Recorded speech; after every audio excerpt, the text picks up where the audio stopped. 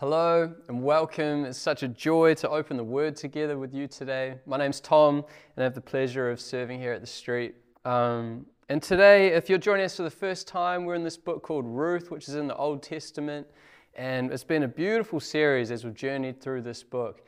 And today we get to close off this series by looking at two chapters, 3 and 4. But before we jump in, I just want to give a quick recap of week 1 and week 2 as we looked at chapter 1 and 2. So week 1, we read a bit about Naomi and her daughters-in-law and how they went through a great deal of suffering as they lost their husbands. Their husbands passed away. And we looked at how God is present in the suffering, and He's present in our suffering today when we go through it. And week 2, we were introduced to Boaz. We began to see the special relationship between Boaz, who showed great kindness, and Ruth, who showed real diligence in her work. And so today, as I said before, we find ourselves in chapter 3 and 4. And I don't know about you, but if you're someone who has never read the Bible before, or if you're someone who's read the Bible hundreds of times, you can notice how through the whole Word of God seems to just be weaving this beautiful story through all the scriptures about who He is and about His plans and the plan that He has, that He is outworking. And this story that we've been reading in Ruth, I think really paints a beautiful picture of that. And chapters 3 and 4 especially really point us to Jesus. And so today, what I want us to do is go searching through these verses in chapters 3 and 4, and let's go searching for Jesus and where we see Him. But before we do that, I just want to pray, so why don't you join me in prayer. Lord, we thank You for this time that we have to read Your Word together.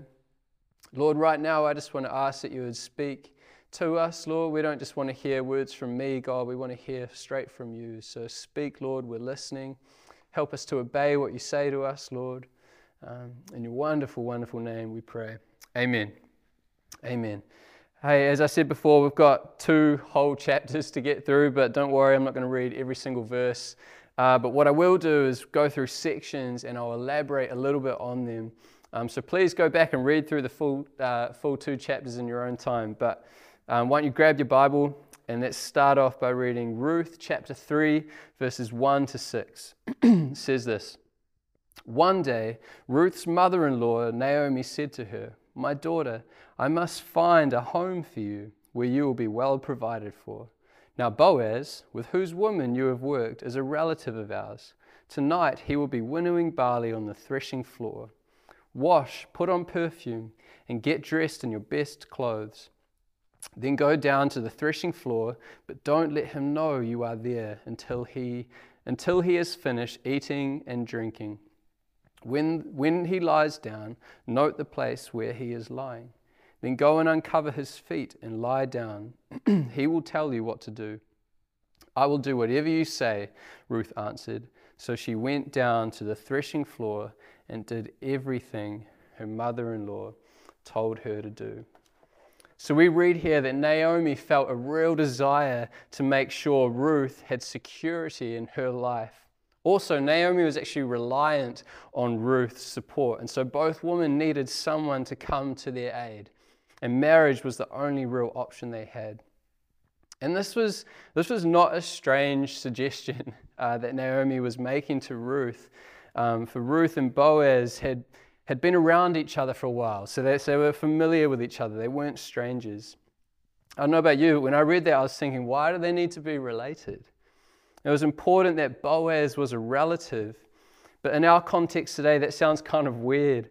But in the context of the time, Naomi's suggestion to marry a relative was to marry someone that was referred to as the family Goel, otherwise translated as the kinsman redeemer.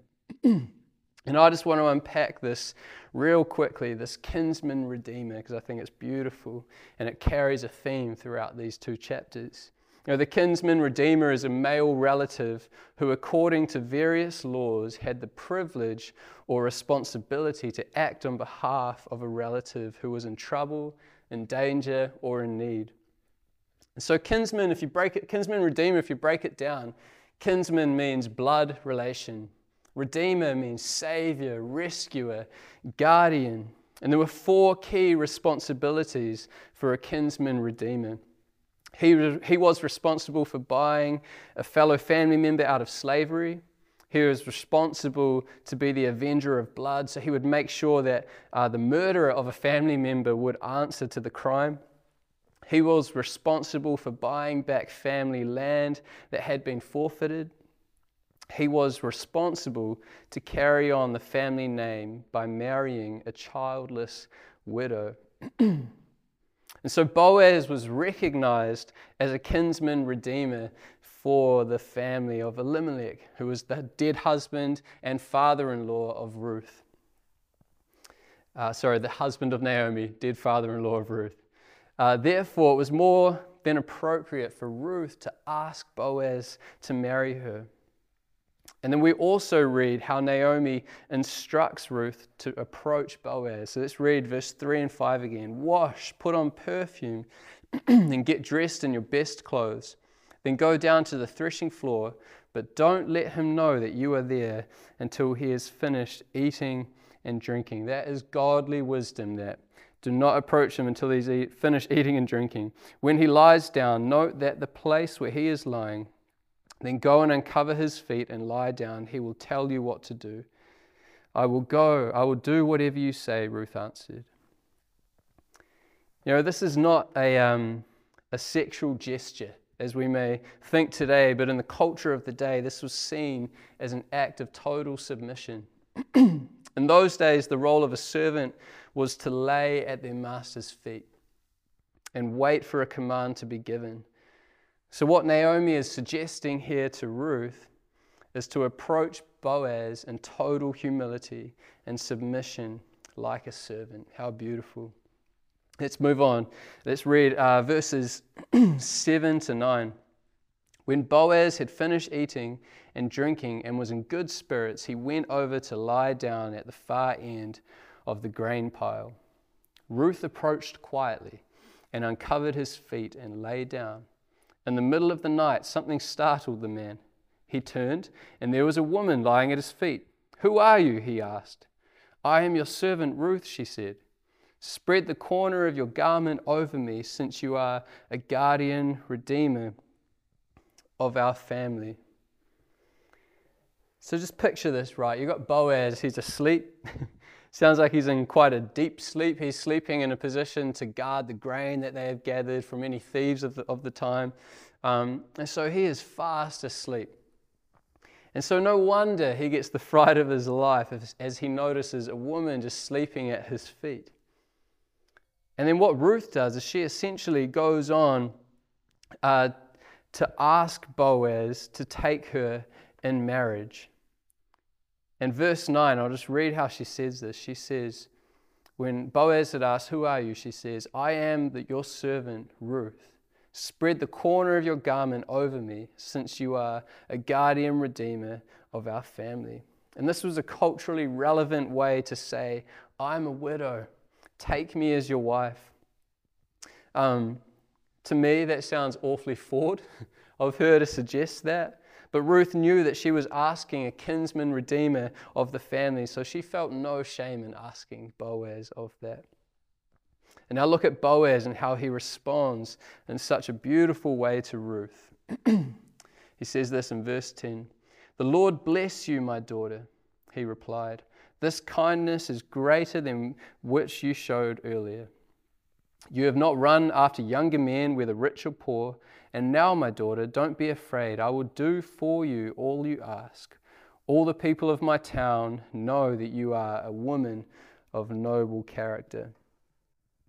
You know, Boaz seems quite, humbled at Ruth's approach to him. He doesn't sound like he's an extremely good-looking or young, got everything going for him kind of guy. As he suggests that she could have gone for a younger man. But Boaz also shows in his response that he was attracted to Ruth's godly, noble character, and he is humbled at her request to marry him. So up until this point, right, we've made our way from verse 1 all the way through to verse 11, and up until this point, it all seems like the perfect romance story. Ruth has played her cards well. She's approached Boaz. I probably would have approached him differently, not in the middle of the night and crept up and slept at his feet. But she approached him in a way that was honoring to him. And it all seems to be going well. She's asked him to marry her. He's agreed. He's keen. And the next obvious step would be to get married, right? But then Boaz throws a real spanner in the works. As we read in verse 12 to 13, he says this: "Although it is true that I am a guardian redeemer of our family, there is another who is more closely related than I. Stay here for the night, and in the morning, if he wants to do his duty as your guardian redeemer, good, let him redeem you. But if he is not willing, as surely as the Lord lives, I will do it. Lie here until morning." So what this means is that although Boaz was a recognized kinsman redeemer of the family, he could not marry Ruth until the closer relative declined to marry her. Man, in this moment, Ruth must have been freaking out, right? Like she knows she wants to marry Boaz. She's made that so clear to him in the previous verses. And Boaz does as well. But what I think this shows us about Boaz is something wonderful about his character and his response. What it shows us, I think, is that Boaz was not willing to cut corners. He wanted to do God's will, God's way, and go about it properly. And he knew that if it was really God, that it would all work out. It would all work out if he honored the way that God wanted it done. And I just wanted to park here for 2 seconds, and I think there's something that we can learn from this when it comes to life, when it comes to big decisions, when it comes to relationships and love, like this story here. I think it can be so tempting to cut corners and go about things and not go about things in the proper way that God has designed and laid out for us, especially for the sake of finding love and keeping love. But Boaz showed real integrity here when he had the option to not in front of him. And this chapter comes to a close with another 4 verses, which we're not going to read, but just to give you a quick overview for the sake of time, is that this chapter leaves us actually hanging on a bit of a cliff edge, really. So what we've had Ruth has gone to Boaz, asked him to marry her. He's like, yeah, I'm keen as. But then he says, but there's someone else who actually has the right before me. And then he just sends Ruth home for the night. That must have been an awful night for Ruth. Ruth goes home to Naomi, it says later on in chapter 16 and 17, and Naomi asks, how did it go? And Ruth, I imagine her response is kind of like, yeah, good. He gave me a whole bunch of barley to take home. I think that means he's interested, but I'm not quite sure, because I know that I'm getting married, but in the morning, I just don't know who I'm getting married to. And so that's kind of where we land this chapter 3. So there's a whole lot of uncertainty for Ruth here. But let's jump into chapter 4 and continue this story from verses 1 to 4. Meanwhile, while Boaz went up to the town gate and sat there, just as the guardian redeemer he had mentioned came along, Boaz said, "Come over here, my friend, and sit down." So he went over and sat down. Boaz took 10 of the elders of the town and said, "Sit here," and they did so. Then he said to the guardian redeemer, "Naomi, who has come back from Moab, is selling the piece of land that belonged to our relative Elimelech. I thought I should bring the matter to your attention and suggest that you buy it in the presence of these seated here and in the presence of the elders of my people. If you will redeem it, do so. But if you will not, tell me so I will know. For no one has the right to do it except you, and I am next in line." Do you notice how Boaz was so clever in his approach to this kinsman redeemer? Notice here that he first of all mentions that there's only land to be redeemed. And like any bloke, I'm sure he was like, anyone would be interested in a piece of land to add to their portfolio. I'm sure interest rates were really low at the time and he could squeeze a whole bunch of high density housing onto the plot of land. But I wonder how Ruth and Naomi were feeling at that moment as this other kinsman redeemer said, I will redeem it. You know, Boaz actually followed the law of the time perfectly. If he had just gone ahead and married Ruth, he could have gotten himself in a whole lot of trouble legally with this other kinsman redeemer. And so Boaz actually played his cards so right by completely following the law, while also making it more likely that he would end up with Ruth, even though it doesn't seem that way. And we read in verses 5 to 8 how Boaz then goes on to reveal the fullness of the deal. He says, on the day you buy the land from Naomi, you also must acquire Ruth the Moabite, the dead man's widow, in order to maintain the name of the dead with his property. At this, the guardian redeemer said, then I cannot redeem it because I might endanger my own estate. You redeem it yourself. I cannot do it. Now, in earlier times in Israel, for the redemption and transfer of property to become final, one party took off his sandal and gave it to the other. This was the method of legalizing transactions in Israel. That sounds like the small print at the bottom of like a document. So the guardian redeemer said to Boaz, buy it yourself, and he removed his sandal. So we find out that this is not just a property transaction. This is about marrying Ruth and continuing the family name of Elimelech. And the other kinsman redeemer already had a family, already had sons. And so the thought of bringing home another wife to his current wife and then splitting his inheritance among other children was more than what he wanted. He did not want to head that way. So, as we read, he gave the right to Boaz to redeem Ruth and marry her. You know, the difference that we see between these two kinsman redeemers of the family is that the other guy was motivated by possession, while Boaz was motivated by love for Ruth. Boaz was motivated by love for Ruth. I want you to keep that in mind as we move on. Now imagine the relief in Ruth and Naomi moments before. I'm sure they were standing there thinking, what a stupid idea, what a terrible way to go about making this happen, Boaz. But Boaz's plan that seemed foolish to them was working. Verse 9 to 12, I won't read it, but we read that Boaz then took Ruth to be his wife. In verse 13, we read that Boaz and Ruth went on to have a son. God graced them with a son, and they named him Obed. And then they lived happily ever after. The end. Now, I don't think we are to just learn that two people found love, they fell in love, they got married, and they had a child. I think there is a much bigger picture to this story that we've read about. And God has been at work throughout this whole book. You know, just one little amazing thing before we move on is out of this, their son Obed went on to be the father of a man called Jesse, and then Jesse went on to be the father of David, King David, and through the descendants of David, Jesus Christ was born.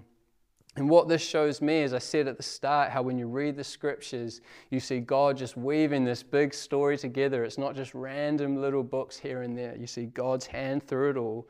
This shows me that God used these seemingly normal people going about their normal life to outwork his plan to redeem humanity and provide a kinsman redeemer for us, just like he did for Ruth.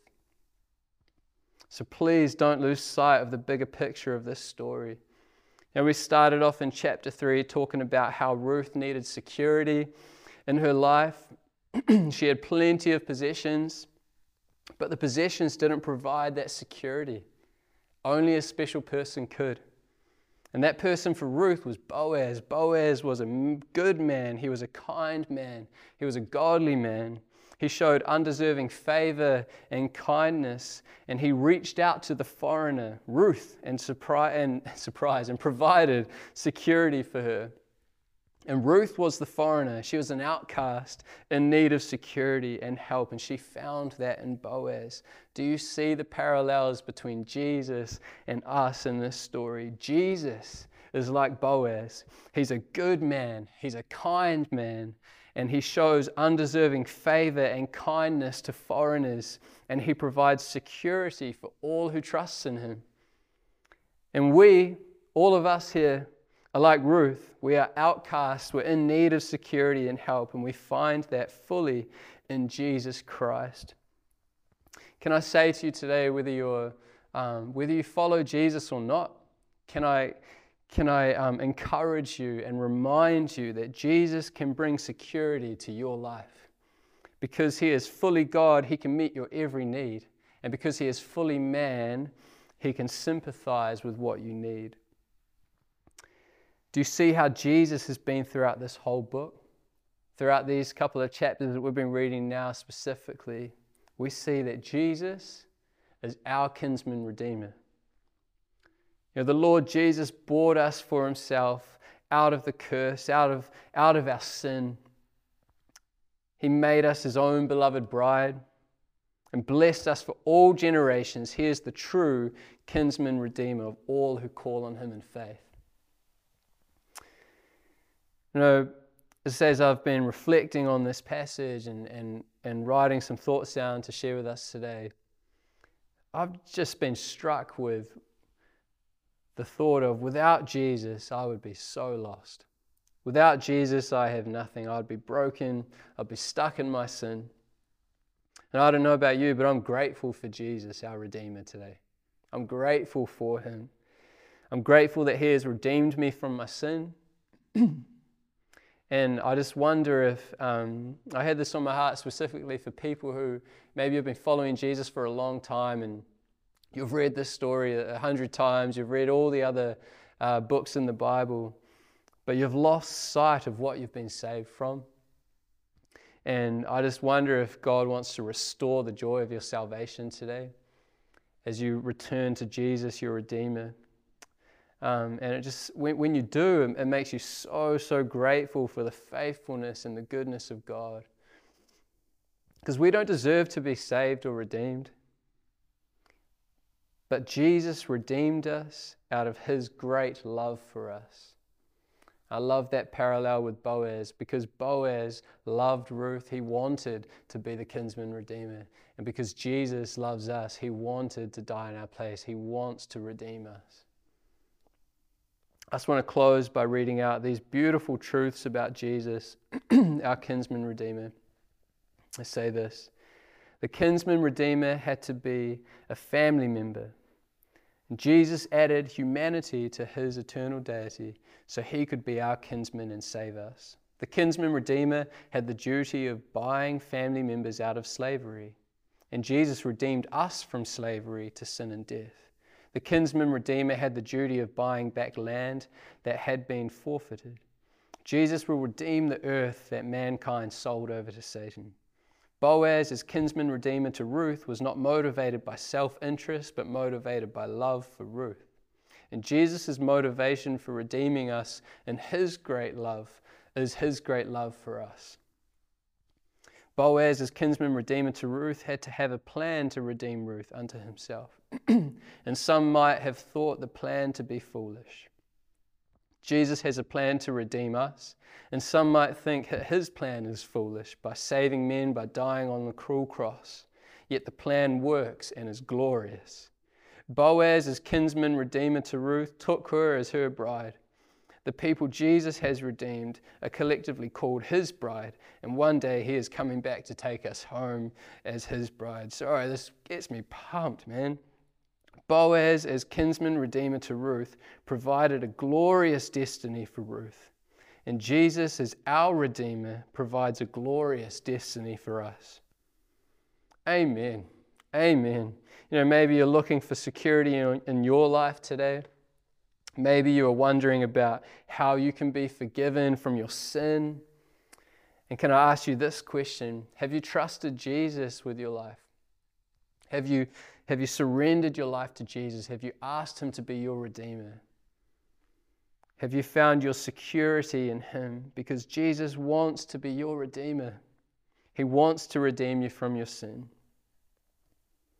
So I just close with this question for you. How do you want to respond to Jesus, your Redeemer, today? Maybe you want to worship like you've never worshiped before. Maybe you just want to take some time now, wherever you are, to pray and to just reflect and thank Jesus, your Redeemer. Maybe you want to, wherever you are, thank Him out loud. Maybe you can't help but just shout for joy and say, thank you, Jesus. Maybe you want to give your life to Jesus for the first time. And if that is you, I just want to close by praying. And if you're someone who wants to give your life to Jesus for the first time, please just pray these words in your heart. There's nothing special about the words, but it's just a prayer from your heart to Jesus, asking Him to be your Redeemer. And if you do pray that, please reach out. We'd love to hear from you and help you explore what it looks like to follow Jesus. So that's us for today, but I just want to close by praying. Lord, we love you. Lord, we thank you for the way that you speak to us through your word. And Lord, right now, just want to say sorry for my sin. Sorry for the way that I turn away from you. But Lord, I'm so grateful, and I say thank you for saving me. Thank you for redeeming me. Thank you for buying me back out of darkness into light. And Lord, today I want to give my life to you, whether for the first time or give my life to you afresh, Lord. I want to give my life to you today. So would you come and dwell in my heart and help me to live in a way that honors you for the rest of my life. In Jesus' wonderful, wonderful name we pray. Amen.